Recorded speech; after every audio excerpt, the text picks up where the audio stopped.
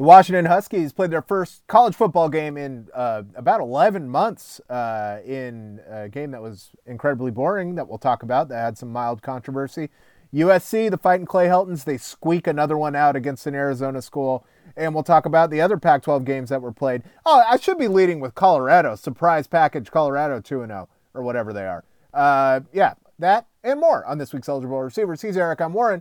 Let's start the show. Hello, blog fan. Ineligible receiver, offense number 64. By rule, that penalty is disregarded.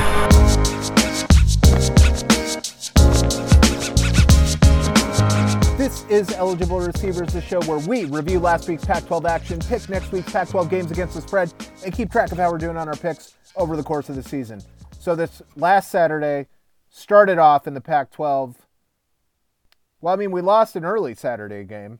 But yeah, we started off, let's say, with Oregon and Washington State. Okay. That's out of order, but that's the order it's on my screen. So the Ducks, after beating a Stanford team that was missing their starting quarterback, went to Pullman, which I think up until last year had been a mild house of horrors for them. They actually hadn't won a game in Pullman since 2016, which doesn't sound like a ton of time, but it just means they lost their last 2 times they went there. Before last season, the Cougs had actually ripped off 4 straight against the Ducks. And this game really turned right before the half. I don't know if you followed any of it, but the Cougs were driving to go up. They got the score to 19-7 with less than 30 seconds to go into the half, and managed to give up a touchdown after a massive kick return. And then all of a sudden, their 19-7 lead was a 19-14 lead. The Ducks went ahead in the third quarter, and then the Ducks just absolutely turned it on in the fourth quarter to win, going away by 14 points. Oregon 43, Washington State 29. Yeah, I think a problem that WSU has is that their defense is too small. Yeah. Like comically too small. In fact, I found myself watching this game Googling where were the Oompa Loompas from. It's Loompa Land, if you're wondering. Okay, it's Loompa Land, because I was wondering if like Rolovich was thinking to himself like that might be where Mike Leach like confined his recruiting, like on the defensive side of the ball. like they're not big enough, dude. I just like, and Oregon recruits really well, as we all know, and has big dudes and they're fast. And I just don't see how WSU.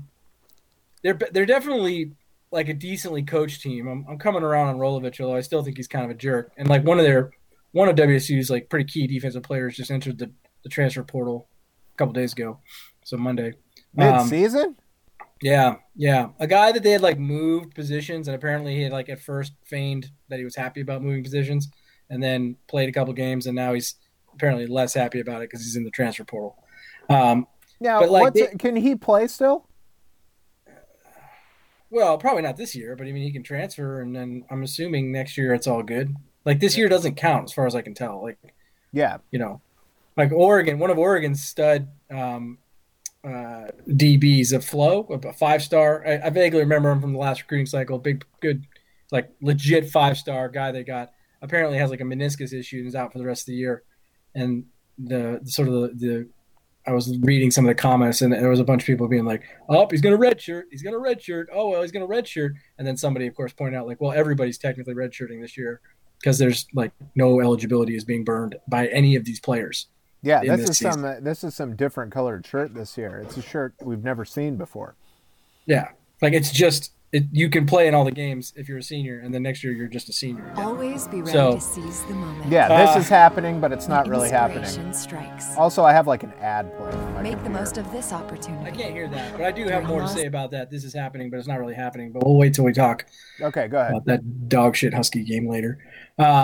So anyways, yeah, Oregon's bigger and stronger and faster than WSU, and that definitely evidenced itself in the second half, and all the way to the point that Oregon covered the spread. So, God damn it. Yeah, god damn it, son of a bitch, because you think you got these games picked right, and I was feeling so nice when the Cougs went up. I was frankly disappointed they had to kick so many. They were kicking field goals, and then they were like going for two for no reason in the first half against Oregon, which I like till it doesn't work, and then I'm like, what are you doing? Yeah. Take your points, you moron. But I had an opportunity yesterday to go stand in a parking lot where it was pouring rain to celebrate the birthday of one of our college mates, Paul, and Shaggy was there. It was the three of us. Okay. Just getting the band back together. Just standing in the parking lot at Dick's, having lunch for his birthday. Oh, that's nice. And we were lamenting some poor execution and play calling in a different game. And I recalled and credited you for this, so fear not. But I recall something you've said over the years when a coach makes a bold play, like going for two in the first half, or like going for it on 4th and 1, and you do like try like a halfback plunge kind of thing or whatever, which is like, if you're going to do that, that's fine. Better get it. Yep. Better get it. 100%. Because after you don't get it, like, you can't defend having like the call that you made. So, yeah, I was curious about that and these Cougs in their first half play calling as well. But whatever. Again, I think Rolovich they're taking the right approach to this season, which is, who cares? Like, let's just go for it. Yeah, I like it. And their quarterback, who I love so much, was great again. 300 yards, a couple touchdowns. Good little player. Not that bad. And I mean, it's almost incredible to think about, but one more game this week for the Cougs, and then it's Apple Cup week. Unbelievable. I mean, had you thought about that before I just said that? I mean, I knew it was. I mean, I know. Yeah, I mean, I guess it's Thanksgiving. I knew it was going to happen in the middle of the season, the way the season is this year. But no, I hadn't really considered the implications of it being, as we sit here now, 10 days away. Yeah, it's coming up. Yeah, coming right up. Yeah. All right. So here was the actual first game of the day. USC and Arizona played, I believe. I think that was the first one to kick in the conference. And the Wildcats gave USC everything they wanted. We were saying no chance, Arizona, although I believe you did have Arizona on the cover. Yeah. But, we were kind of saying Sumlin, it's past him, he doesn't care. Arizona looked fine, you know what I mean? USC, they had the benefit of a game under their belts. Didn't seem to matter because Arizona, frankly, should have won this game. Like, USC had to steal this one at the end. If I'm looking at the scoring plays. Clay Helton should ever be a double-digit favorite. That is just free money. I can't believe, we've got to start gambling on this. This is ridiculous.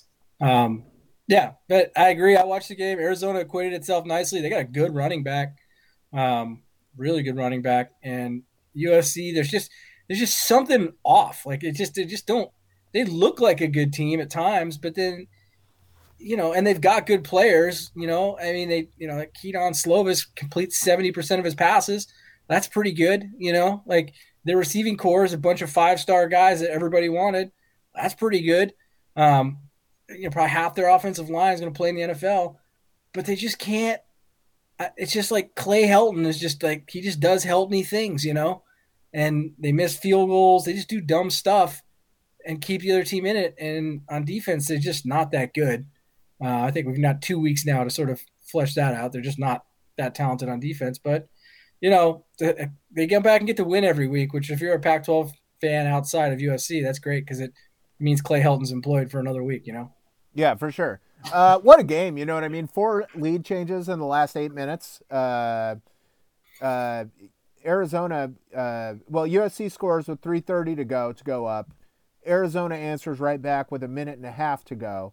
And then USC gets a touchdown with 25 seconds to go. So, maybe the defense wasn't what it should have been there at the end, and people were maybe gassed. But, yeah, I mean, it's just what I take away from it is that something exactly as you said is wrong with USC. This is an Arizona team that was at an absolute pushover in the conference last year.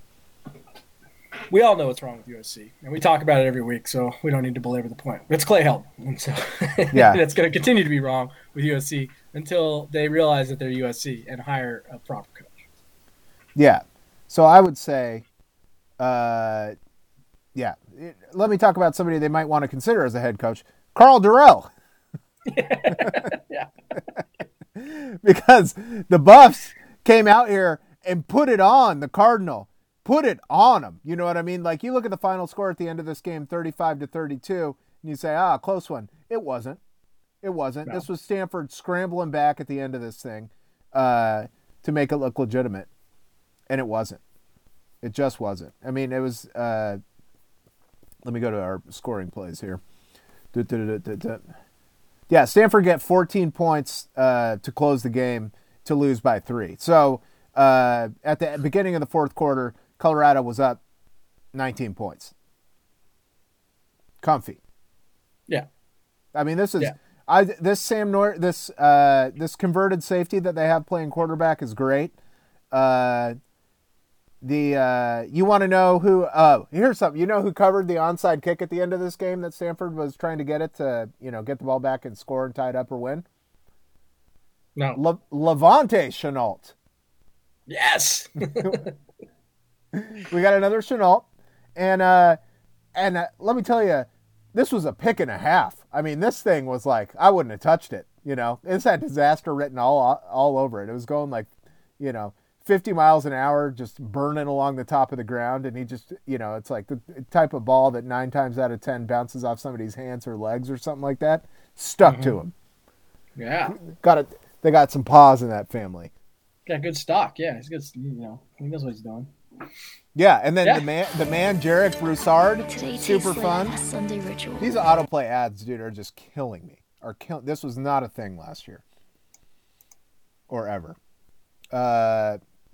Anyway, yeah. So like this Broussard guy, I don't even know what year this kid is. I want to learn about him now because I was like Steve Broussard, the old Cougar guy, and I think he was a Seahawk. Yeah, sophomore, awesome. Karl Dorrell, man, building a dynasty down there in Boulder. Good looks great too. You know what I mean? Like he maybe it was just something about the Powder Blues of UCLA or something like that. But I feel like this guy, he cuts a more imposing figure in the black and gold. Well, black is very slimming, right? Yeah. And I think he has a Peloton, so he's using it, dude. He's using the strength stuff too on it. Yeah, like he's probably got the new one with the rotating screen. So he can do classes. Other than just like the spin stuff. So yeah, good for him, man. It's exciting, and the Buffs have got to be. I don't know. This is hilariously going to crash and burn for them in a little while, but for now it's fun. It's fun, and I love the Buffs as do you. So let's ride this. Let's ride it. I'm moving off of the ESPN as my score site now because of this autoplay video situation. We'll see how terrible it is at Yahoo. Yahoo, a thing. Remember, they were a big deal once. That's I like to think about that. The old days of the old internet. Yeah. Anyway, I mean, America Online still exists. I still run into people who use like AOL email addresses. I love that stuff, dude. That's like the best. I bet they're like nobody. Yeah, nobody under the age of 70, but I still see it occasionally. I'd like to see like an Earthlink. Yeah. Yeah. Net Venture, like some real weird stuff. Yeah. I mean, we legitimately for a period of years access the internet via the telephone. Yeah. Like we're that old. That was like, what the hell did we use? I mean, it had to be, there was another one. There was Netscape. Netscape was the browser. Yep. The first browser that came out that like Microsoft monopolied out of existence. That was the first stock I was aware of, Netscape, when it came out. I remember it IPO'd at like 20 and traded at 70 by the end of the day or something like that. Yeah. Give or take, you know what I mean? I mean, this is like 30 years ago, but yeah. It's a bit, yeah. I was like, oh, people got rich off that. I would like to get rich off this. Yeah. Oh, it doesn't exist anymore. The internet, you say? Yeah. Anyway, so let's talk about whatever. Colorado looks great. They're fun to watch. We'll see what happens next for them. Next up, let's switch over to Sunday real quick, and we'll talk about Washington last. UCLA had their game canceled. Cal had their game canceled. They said we're getting together on Sunday. There's a Cal team that was, I believe, picked to finish ahead of Washington in the Pac-12 North. A UCLA team that was just coming off a loss to what frankly appears to be a national title contending Colorado team. So maybe we read too much into that, because UCLA turned around and absolutely put it on Cal. How did this happen? This was on an NFL Sunday. Here's how much I watched of this. None. Oh, I watched some of it. Cal looks bad. The Garbers doesn't look good. Cal's depleted on defense. UCLA was moving the ball at will. Like, UCLA looks like it might be a good offense. It kind of looks a little bit like an old Oregon-style offense. They do that same play that quarterback read play a lot. Like, a lot. They do it. It's maybe a little too much. But they move the ball pretty easily. They scored a bunch of points. Cal was kind of behind the eight ball the whole time, never really looked contenders in this thing. Of course, it's Cal's first game and UCLA's second game, and something that you're going to hear or have, like, I don't know if you've heard it, but I've heard it ad nauseum in the last couple of podcasts, weeks, and things, various things, which is that you'll never see more improvement from a team between their first game and their second game. The improvement from the first game to the second game is the most improvement you'll ever see. It's a very common football thing, and people who know football like to say that. So UCLA playing in the second game, I'm led to believe that's the most improvement we'll see from UCLA all season, because it's after their first game, their second game, they're going to be very improved. So we're going to watch out for Cal then? Yeah, because you don't see anybody improve more than they do between their first or second game. But that kind of looked true to me, I guess. I guess that's what holds true, since I watched it on Sunday, and UCLA looks like way better than they did the week before. So I don't know what to make of it. UCLA, their quarterback, he's all right. I don't know any of their players that well. Doesn't appear that Chip Kelly's done a great job of recruiting, but they didn't look totally hapless. Yeah, good for them, man. It's nice for them. Chip Kelly is probably the greatest Pac-12 coach that we've seen in our adult lives. I mean, probably Pete Carroll still.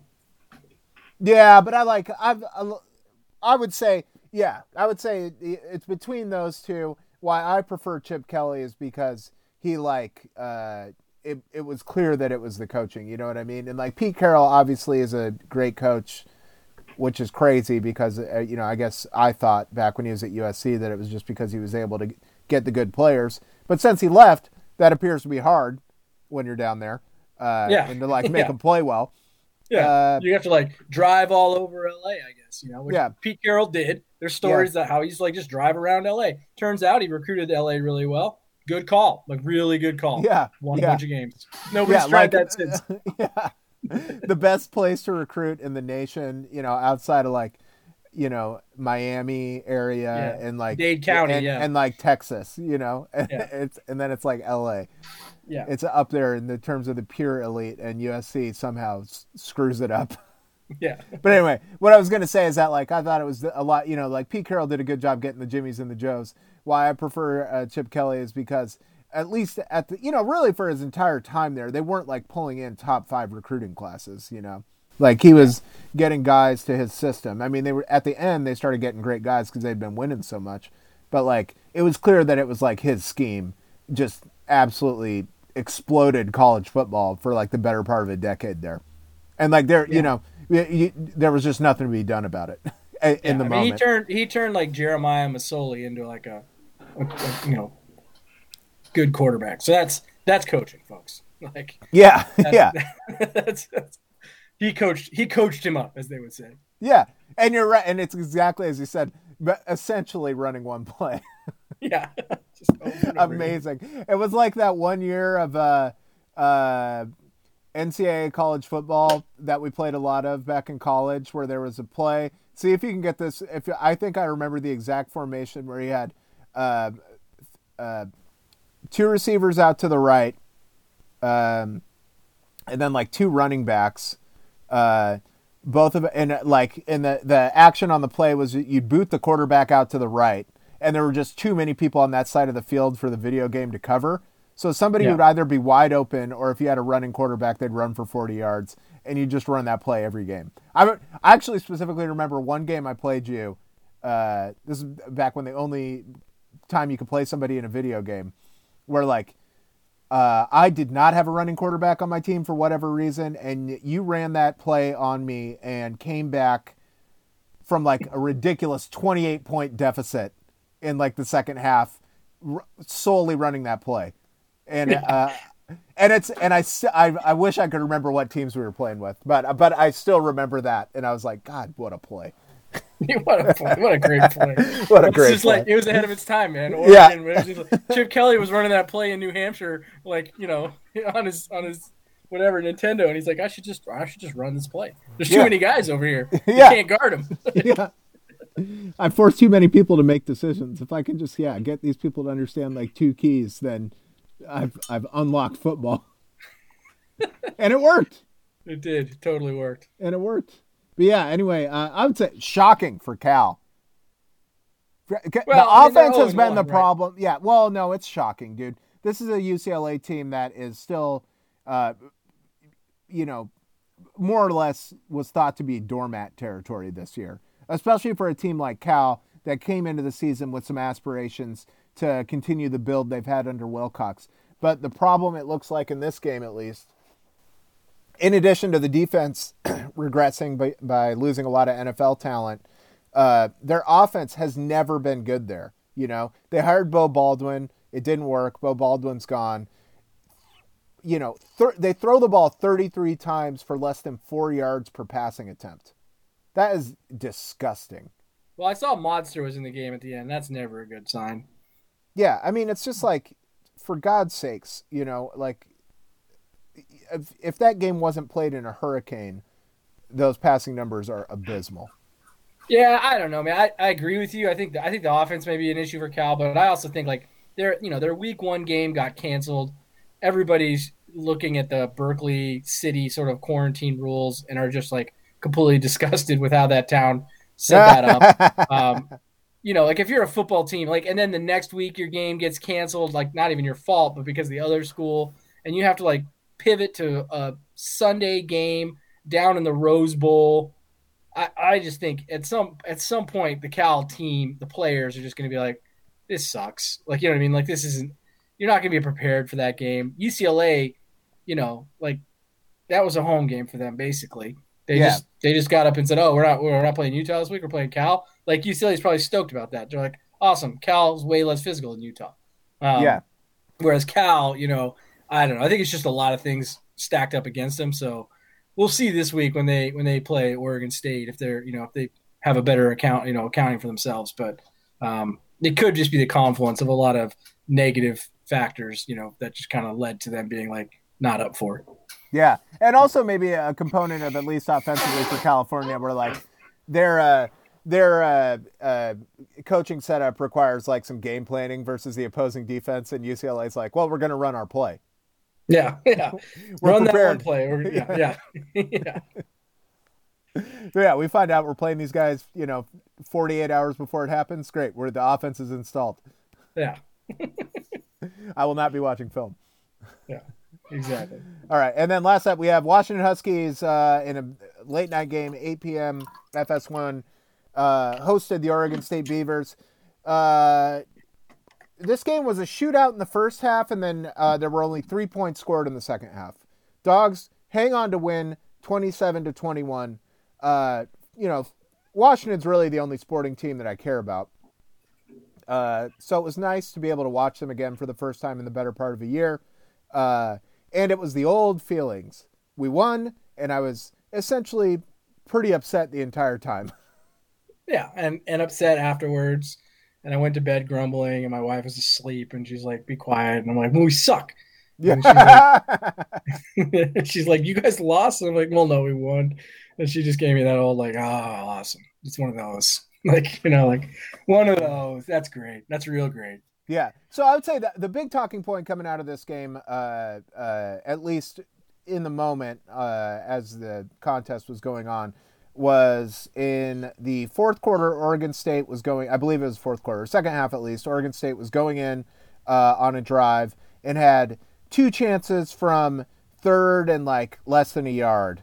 The between the 2 plays, the Oregon State running back appeared to have gained 2 or 3 yards, but that somehow wasn't enough to make the 1 yard that they needed to get first and goal inside the 5. My takeaways are that they looked like bad spots to me when they happened. I think Oregon State probably had a first down on one of those plays. The only things I've been thinking about it beyond that are a lot of that outrage is based on the superimposed line on the TV, which they'll tell you a million times isn't accurate.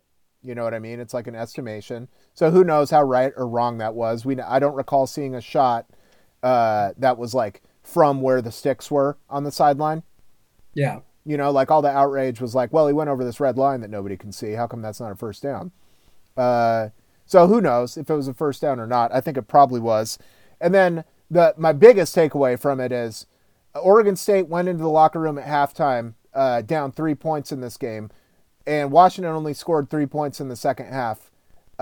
So you should have won the game, dummies. You didn't have just one possession in the second half. Shut up and score more.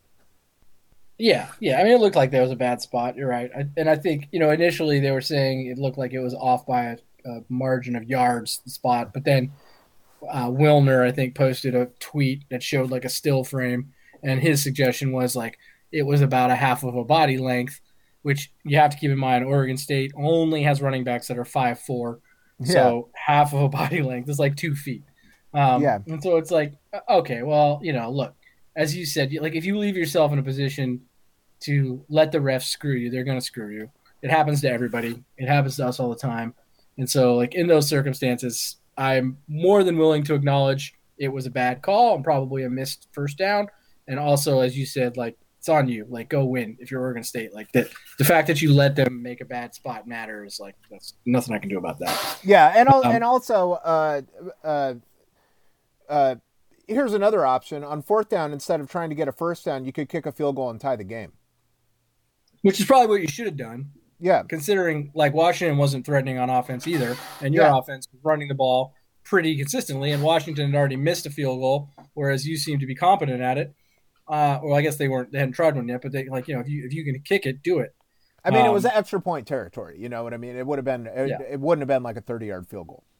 Yeah. So, yeah, I think you're right. I think for me, the takeaway is like Jimmy Lake, it's his debut. I said it last week. I said, there's probably an 80% chance a first-time head coach fails, right? And I think typically that's because first-time head coaches tend to get their opportunities in bad situations, and it's hard to turn those around.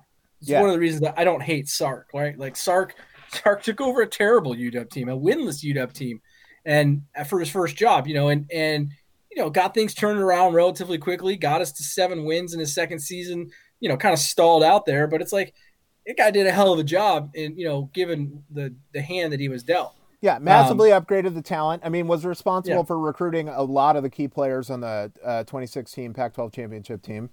Yeah, so you look at first-time head coaches, like coming out of the gates, probably 80% failure rate.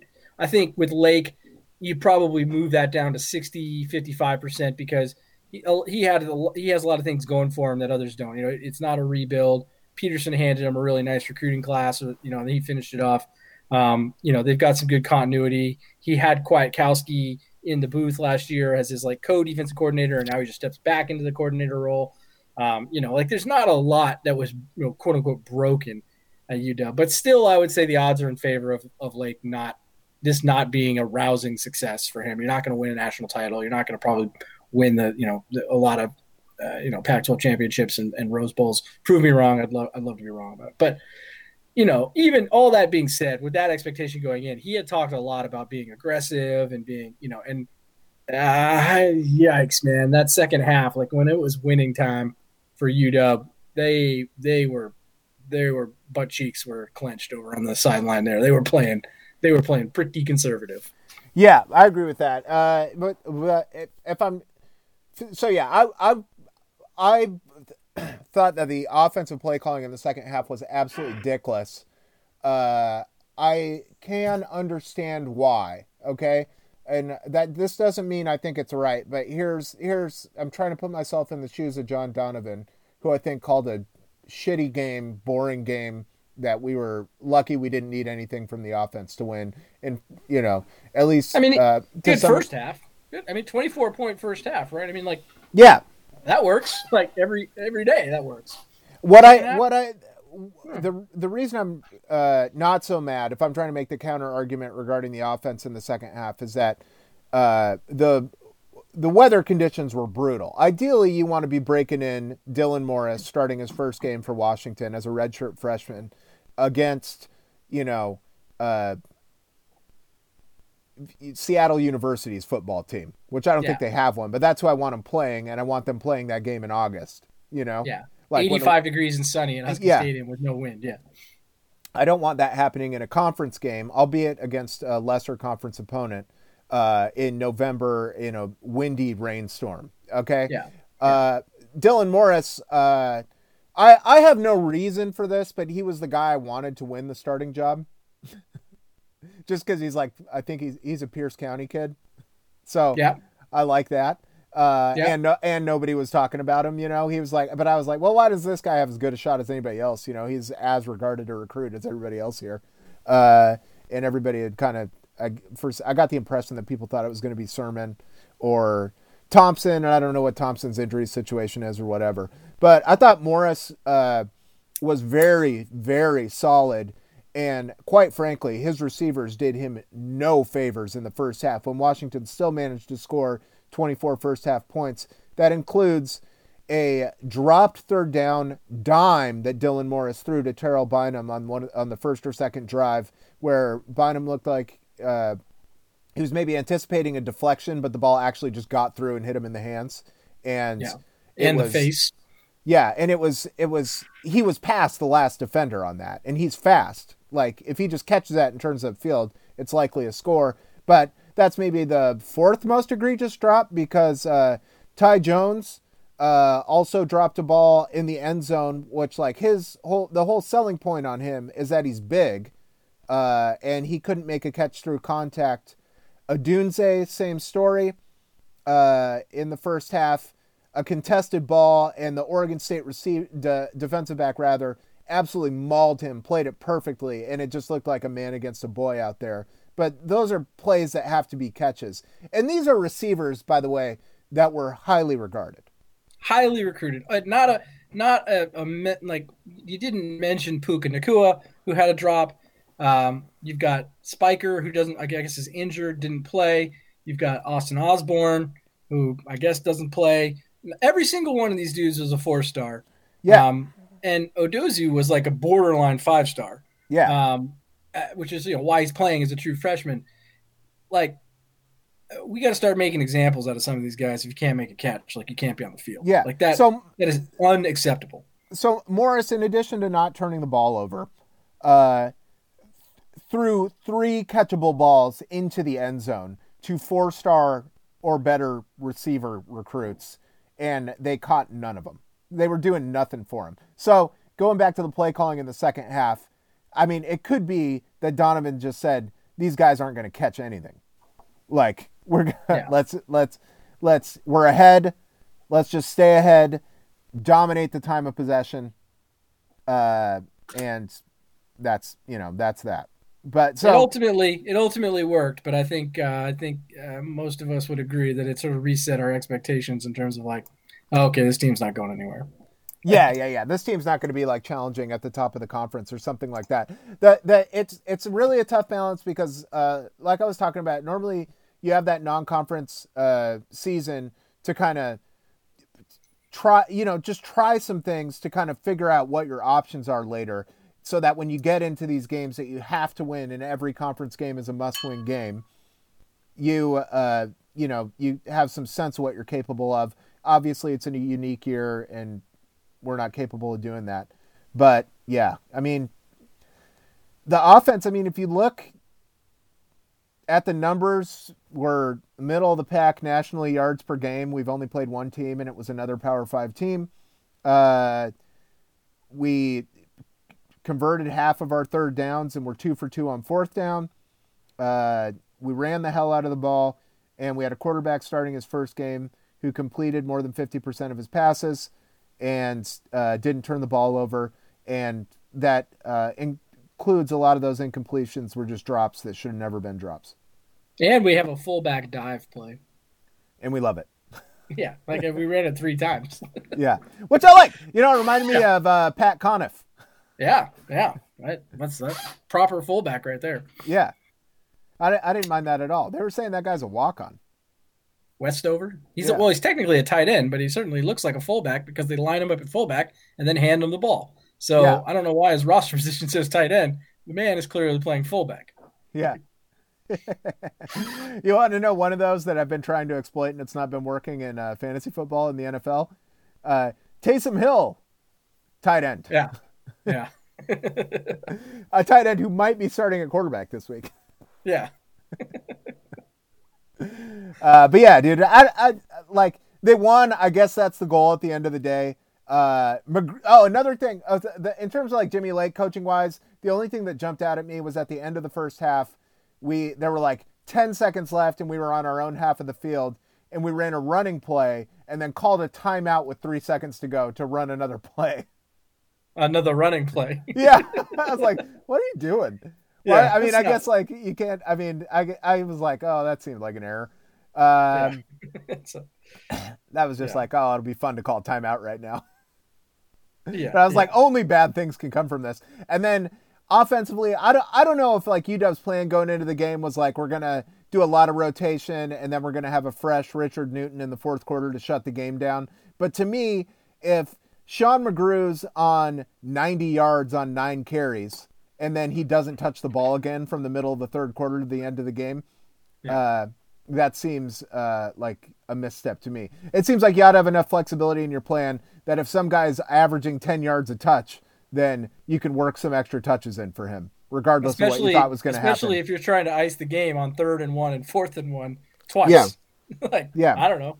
And I understand that. I know McGrew has dropped weight this year to get his speed back, which he absolutely did. He had bursts that he hasn't had his entire time here. And a lot of his runs were basically off tackle and kicking stuff out to the outside. So I can understand why you don't have him in on like a 3rd and 1 situation. But like if all we're doing essentially is running this very vanilla 3 running plays and punt or, 3 running plays and then we'll run some more running plays, then for me, you have to hand the ball to a guy if a guy has 10 yards of carry. Well, and McGrew, I mean, I always watch this in running backs all the way back to the Lewis Rankin days. Like Lewis Rankin, when he was a running back at UW, had like elite speed, right? Yeah. But if he was running, if let's say they were running to the left side of the line and the left tackle and the guard, seal their guys, and there's a 3-foot gap for Rankin to hit, and Rankin's going through there, and as he goes through, the defensive lineman puts his hand out and gets his hand on Rankin's chest. Yeah. Rankin is down, probably falling backwards. Even if he was running full speed, that guy had the ability to fall backwards for no reason. Whereas on the contrary, our buddy MMFG, the greatest running back in the history of University of Washington football, Miles motherfucking Gaskin, like that dude always fell forward for another half yard or a yard. Always. He always had the right momentum. And I was watching that this week. I mean, McGrew is not a big dude at all. But he falls forward. Like even when he just kind of runs into a pile and gets 3 yards, he gets 3.5. When he's pretty stacked up at 2.5, he gets an extra yard. So I similar to you was very bewildered by why he was not in the game at all in the fourth quarter, particularly when it was time to ice the game. And like if you ran a running play to the edge and he got the edge, when you've been crushing it up the middle over and over and over again to no avail, like he's gone, or at the very least he's going to scamper out of bounds no problem with 6 yards and the game's over. So I don't know, but Lake did mention, I think on Monday, that was a mistake not to play him more. So hopefully that will be rectified. Well, that's step 1, I suppose. But you're getting paid millions of dollars to recognize those as they happen. Yeah. So, and if you don't absolute jackals like me are going to be griping about it. In a win. In a win. Yeah. Couldn't be more mad. All right. So how we doing picks last week? You and I are doing marginal. I went 2-2. You went 1-3. Worm went 3-1. And Tubby went 3-1. So now on the season, you and I are locked in at 3-5. Worm at 5-3, and Tubby at 7-1. Oof. Tubby's doing pretty good. That's Will it last? We'll see. Not if I stop entering his picks, it won't. Okay. Okay. We'll catch up. Now I'm looking at these game times for this week. Okay, whatever. Let's talk about next week's games. And I'm going to go. Yeah, how about you tell me the spreads because I'm looking on a different site now. All right. Let us start in Autzen Stadium. The time is TBD, which is ominous. That's ominous. Yeah, I say that. I'm seeing that on my page as well. I didn't want to say it. Yeah, that's not great. That's like a determination someone should make. Yeah, it's coming up, guys. The line is there's a line for the game, so I mean Vegas thinks it's getting played. The line is Oregon minus 13.5. What do you think here? Chip Kelly brings his high-powered offense that he just discovered last week in the Cal game up to Oregon. You think Oregon's got 2 touchdowns on this UCLA team? I don't know. I've been fading Oregon I think the first 2 weeks, and they've taken care of their big spreads. It's not working, yeah. Yeah. So I'm going to go with the Ducks this week. I am going to go with UCLA. I think I want to, but I don't care enough to try and be right. I just don't like Oregon now. That's just how it goes. We have a good old-fashioned 12:30 p.m. Pacific time kickoff. I love it. In Research Stadium in Corvallis, Oregon, where the Oregon State Beavers at 0-2 will be squaring off against the California Golden Bears at 0-1. Cal Bears look like dog shit, and they're on a short week.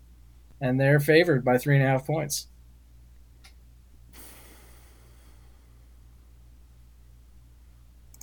Oregon State, they've been moderately competitive against both the Washington schools in their first 2 games. Their quarterback was a lot better in their first game than he was against Washington. He looks like absolute dog shit. Their receivers appear to be, as you were saying, 5'4", 5'5". They had a guy on a kick return who Washington stopped his forward progress, and then after the whistle, the Washington player was just holding him up in the air for a couple seconds. Yeah, his name's Champ. He weighs 140 pounds. Yeah, and then that guy turned around and got mad and was like, well, listen, I'm not the one that's been skipping meals. He had 2 50-plus yard returns. Washington special teams were an abomination that we didn't talk about. Terrible. Yeah. So you going with Oregon State in this one, or you going with Cal? I don't want to bet last week, so I'll take Cal. I do want to bet last week. I'm gonna take Oregon State. They gotta get it going. I think, like I said, I'm not 100% convinced Cal's interested in this season. In Oregon State, John Smith's got to get some stuff going. It's got to get some juice.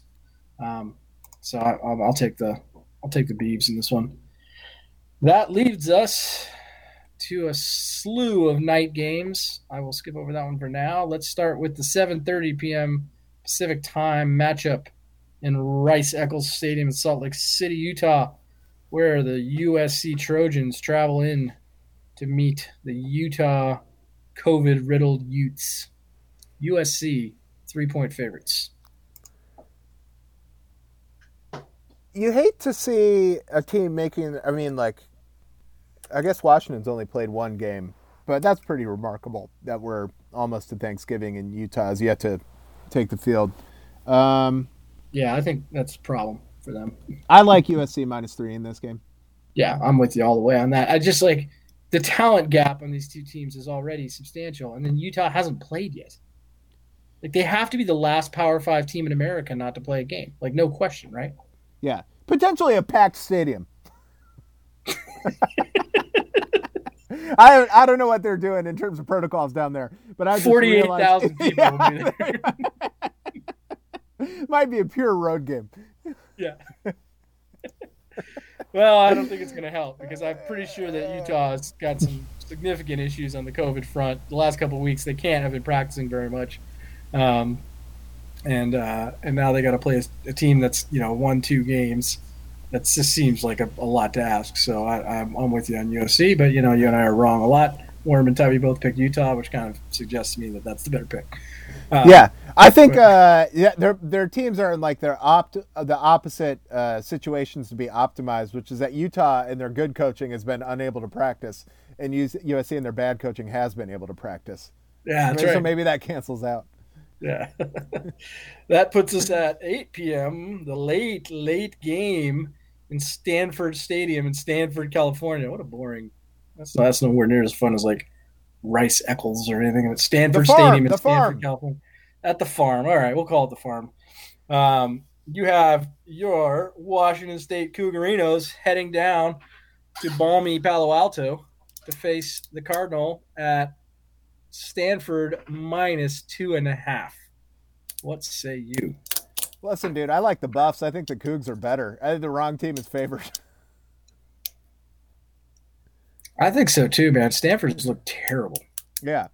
Terrible. Coug it up. Cougs. Yeah. We're gonna go with a clean sweep of the Cougs here. All four of us taking the Cougs. Which leaves us one final game to talk about. The picks are already in for this game per the rule of the pod, but 5 o'clock Pacific time on Fox at Alaska Airlines Field at Husky Stadium in Seattle, Washington. The Arizona Wildcats are coming in as 11.5-point dogs to the Washington Huskies. No. Explain that to me real quick. I can't. Oh, no. How can that be? And the thing is, this line came out 2 days ago, and it's basically stayed the same. I just refreshed it now because I thought maybe in the last hour someone had figured it out. That is too many points. Yeah, it's too many points. This is dumb. If I was betting actual money on this game and wasn't a Washington fan, I would be all over. Which we already have. We already have bet actual money via our. Did we do it? Did we do it the other way? Yeah, we bet correctly and bet against spread here. Good. Yeah, because that's absurd. Yeah. That's so anyhow, what are you looking for in this game? Here's what I'm looking for. We're gonna cover. We're gonna cover for real. And here's what I'm basing this on. Just check the weather report. 10% chance of rain. I don't know what the wind situation is going to be. I refuse to look into that. And above freezing. Okay. So I say we're going to get a better, more conducive to completed passes. But it'll still be cold by like Arizona standards, right? They won't like it. Yeah, they're not going to like it. It's going to be in the 40s. The wind's not going to be too bad. If it's really only 10% rain and it's going to be like mid 40s, I mean, I'm going to go golfing that day. Yeah. And by 5 o'clock, you'll be done because it'll be pitch black. Yeah, exactly. No chance you're going to miss the kick because you're finishing up on 18. This is a flummoxing line to me. As you said, Arizona looked very competent against USC. Should have won the game. And Washington, maybe they're going to unleash Morris a little bit. I don't understand why you wouldn't. This season doesn't count. It doesn't count. Yeah. Like someone's going to win a national title this year, and nobody's going to respect that. You know what I mean? Like nobody's going to respect it. So it unless it's Alabama or whatever, everybody's like, yeah, that's probably about right. But just do crazy stuff if you're Lake. Be like, let's see what we got. See what we got. Like get when we need to air it out. Like let Morris air it out. Let him do it because there's no reason to play as conservatively as UW did last week in a season where you might get 6 games in plus a bowl game if everything goes according to spec, which is not happening in this conference right now. Yeah, which is every game. Like I was honestly thinking, like during the end of that game last week, I was like, we got to win this game, man, because there's no telling when they're going to cancel this season, and I can't have another winless season. This could be the only one. Yeah, this could be it. Like, can't have it. So, yeah, I mean, I just want to see some more aggression on the UW side. They definitely got to figure out what they're doing in the middle of their defensive line, because it appears the defensive line may be susceptible. Kind of maybe there's the rumor being that Tuli Letusiganoa, I believe, that's poorly pronounced, but he might be out for the year. The massive D tackle. They had another massive D tackle by the name of Sama Pama. Sama Pama. SAMMAPAMMA. Sama Pama. That's fun to say. He retired. It is awesome. He retired before the season, I think due to injury issues. So he's another 350-pound body that's not in there. And then they have one other Latu, another defensive tackle who appears to be hurt and possibly out for the season. That's like Latu's like an edge guy though, right? He's like a linebacker / edge rusher. Maybe, yeah. But when you add them together, it's like almost 1,000 pounds of humanity between three guys that you don't have in there on D line, which is going to make it thin. And as you know, as we talked about earlier, Oregon State gashed UW in the running game, and Arizona's got a good running back. So this game, I cannot believe UW's favored in this game by 11.5 points. I'll tell you what. In terms of what I'm looking, I agree with that. I think that's stupid. In terms of what I'm looking for, I would like to see more downfield shots. And if the receivers that are starting aren't getting it done, we have enough other guys that yank them out of there and give somebody a shot till you find somebody who can get open 15 yards down the field. Because Dylan Morris was largely putting the balls where they needed to be. In terms of like pure misses, I recall one throw in the first half where he had a guy one-on-one over the top and just like rushed it because he was anxious to get the throw off. Yeah. And it was Bynum deep, and he missed him by like 10 yards. But other than that, it was there. He threw some balls that were in that 10 to 20 yard range that were on the money. And just his receivers weren't helping him out. And with receivers too, man, like receivers either are like, they make it abundantly clear from day one that they are in fact a formidable presence on the field and they're not to be messed with. Perfect example of that is Reggie Williams. Like the second that guy showed up, first game against Michigan, absolute stud. Like caught balls, like across the middle of the field, like was just unguardable from this, from the word go. But if that's not, if that's not the case, then it's just weird. If you look back at the history of, if you put Dane Looker in the receiving room right now, he would be the least regarded recruit out of all of them. If you put Jadon Mickens, in the receiving room right now, or Jermaine Kearse, like none of those guys would stand out amidst the talent levels that are supposedly in Washington's receiving room right now. But all those guys, as we well know, were really good college receivers. They figured it out. They caught the ball. They caught the ball. It's so important when you're a receiver. Yeah. And so me, like you said, like, let's start getting guys in there and let's see who's going to catch the ball when it's thrown their way. And then I don't care, like, if the other guy's taller or higher recruited or whatever. If you can't catch, you can't play receiver. Yeah. And also, I don't give a shit about, like, you tell me, I don't know whether Spiker's injured or not. Here's one thing I do know is that he never played. I'm assuming this guy must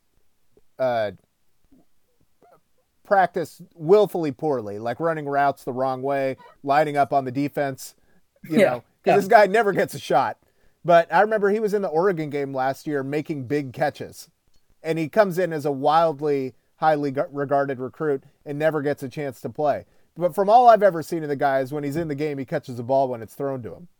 So he's got to be hurt. That's the only explanation. Well, but he's never really gotten a chance under Peterson. That's why I assume he maybe they realized he wasn't their kind of guy or something like that. But it's like the same deal with Craig Chambers, who didn't last in the program and had kind of a reputation in terms of how his preparation was. But when he was in the game, he made plays, and that's ultimately all I care about, and that's all anybody cares about. So, figure out a way to make it happen. Caught a crazy Hail Mary from Isaiah Stanback once. That was insane. Oh, yeah. I remember that because I believe I just finished playing Pebble Beach that day. Nice. So it was a good day. How'd you do on that? How'd you do on that one downhill par 3? The really short one. I made a par. Nice, dude. It's like 98 yards. It's like short. How was the wind? The day we played, it was 75 degrees and sunny, and there was no wind. Oh, that's huge. The guy in the pro shop said they get like 10 of those a year without the wind. Usually if there's no wind, it means there's like fog. But like the day we played, it was just like sunny and beautiful, and it was a very, very good day. And like all of the days of my life, that's up there. Beautiful. But Chambers also caught a bomb from Stanbeck, I believe, on that day. He did. I know the play. I revisit it occasionally on YouTube. There you go. Anyway, yeah. So but anyway, how'd you feel about Dylan Morris? I talked a lot about how much I liked him. What was your feelings about him? Oh yeah, you can let that Thompson guy go. Like he's not a 6-year senior or whatever. Like he doesn't need to be around. Like that's Morris showed me everything that I needed to see out of a quarterback. Like very, very serviceable for his first ever start, redshirt freshman. Like if you're telling me by the time that guy's, halfway through next season that he's routinely getting 290, 300 yards, I'd believe it. Like he looked good. One too many like passes that were deflected at the line for my liking. He's got to fix that. I know he's only about 6 feet tall, but like whatever, he can fix that. Let's go. We got a quarterback. Like I have no question about that position. I hope he's got someone to throw the ball to. Yeah. And then along those lines, two other things I wanted to talk about very, very quickly was Cam Davis, kind of like the fifth running back in the rotation that we had, for fourth or fifth or whatever. He looked really nice coming out of the backfield and actually ended up having a decent little receiving game. So I'd like to, see him worked in more, at least he ought to be the third down back. You know what I mean? Like if we're in passing situations, he looks like what you want your NFL third down back type guy to be. He can run a little route and he catches the ball when it's thrown to him. There's not a lot of that on this team. Yeah. Along those lines, Cade Otton with only one reception is a problem for me. Unacceptable. Yeah, because he also is a guy who's shown he can catch the ball, and we're screaming out for those. We need that, yep. Yep, all right. So that was a good long show. That is for this week's episode of Eligible Receivers. For Eric, I'm Warren. Thanks for listening, everybody. We will see you next week.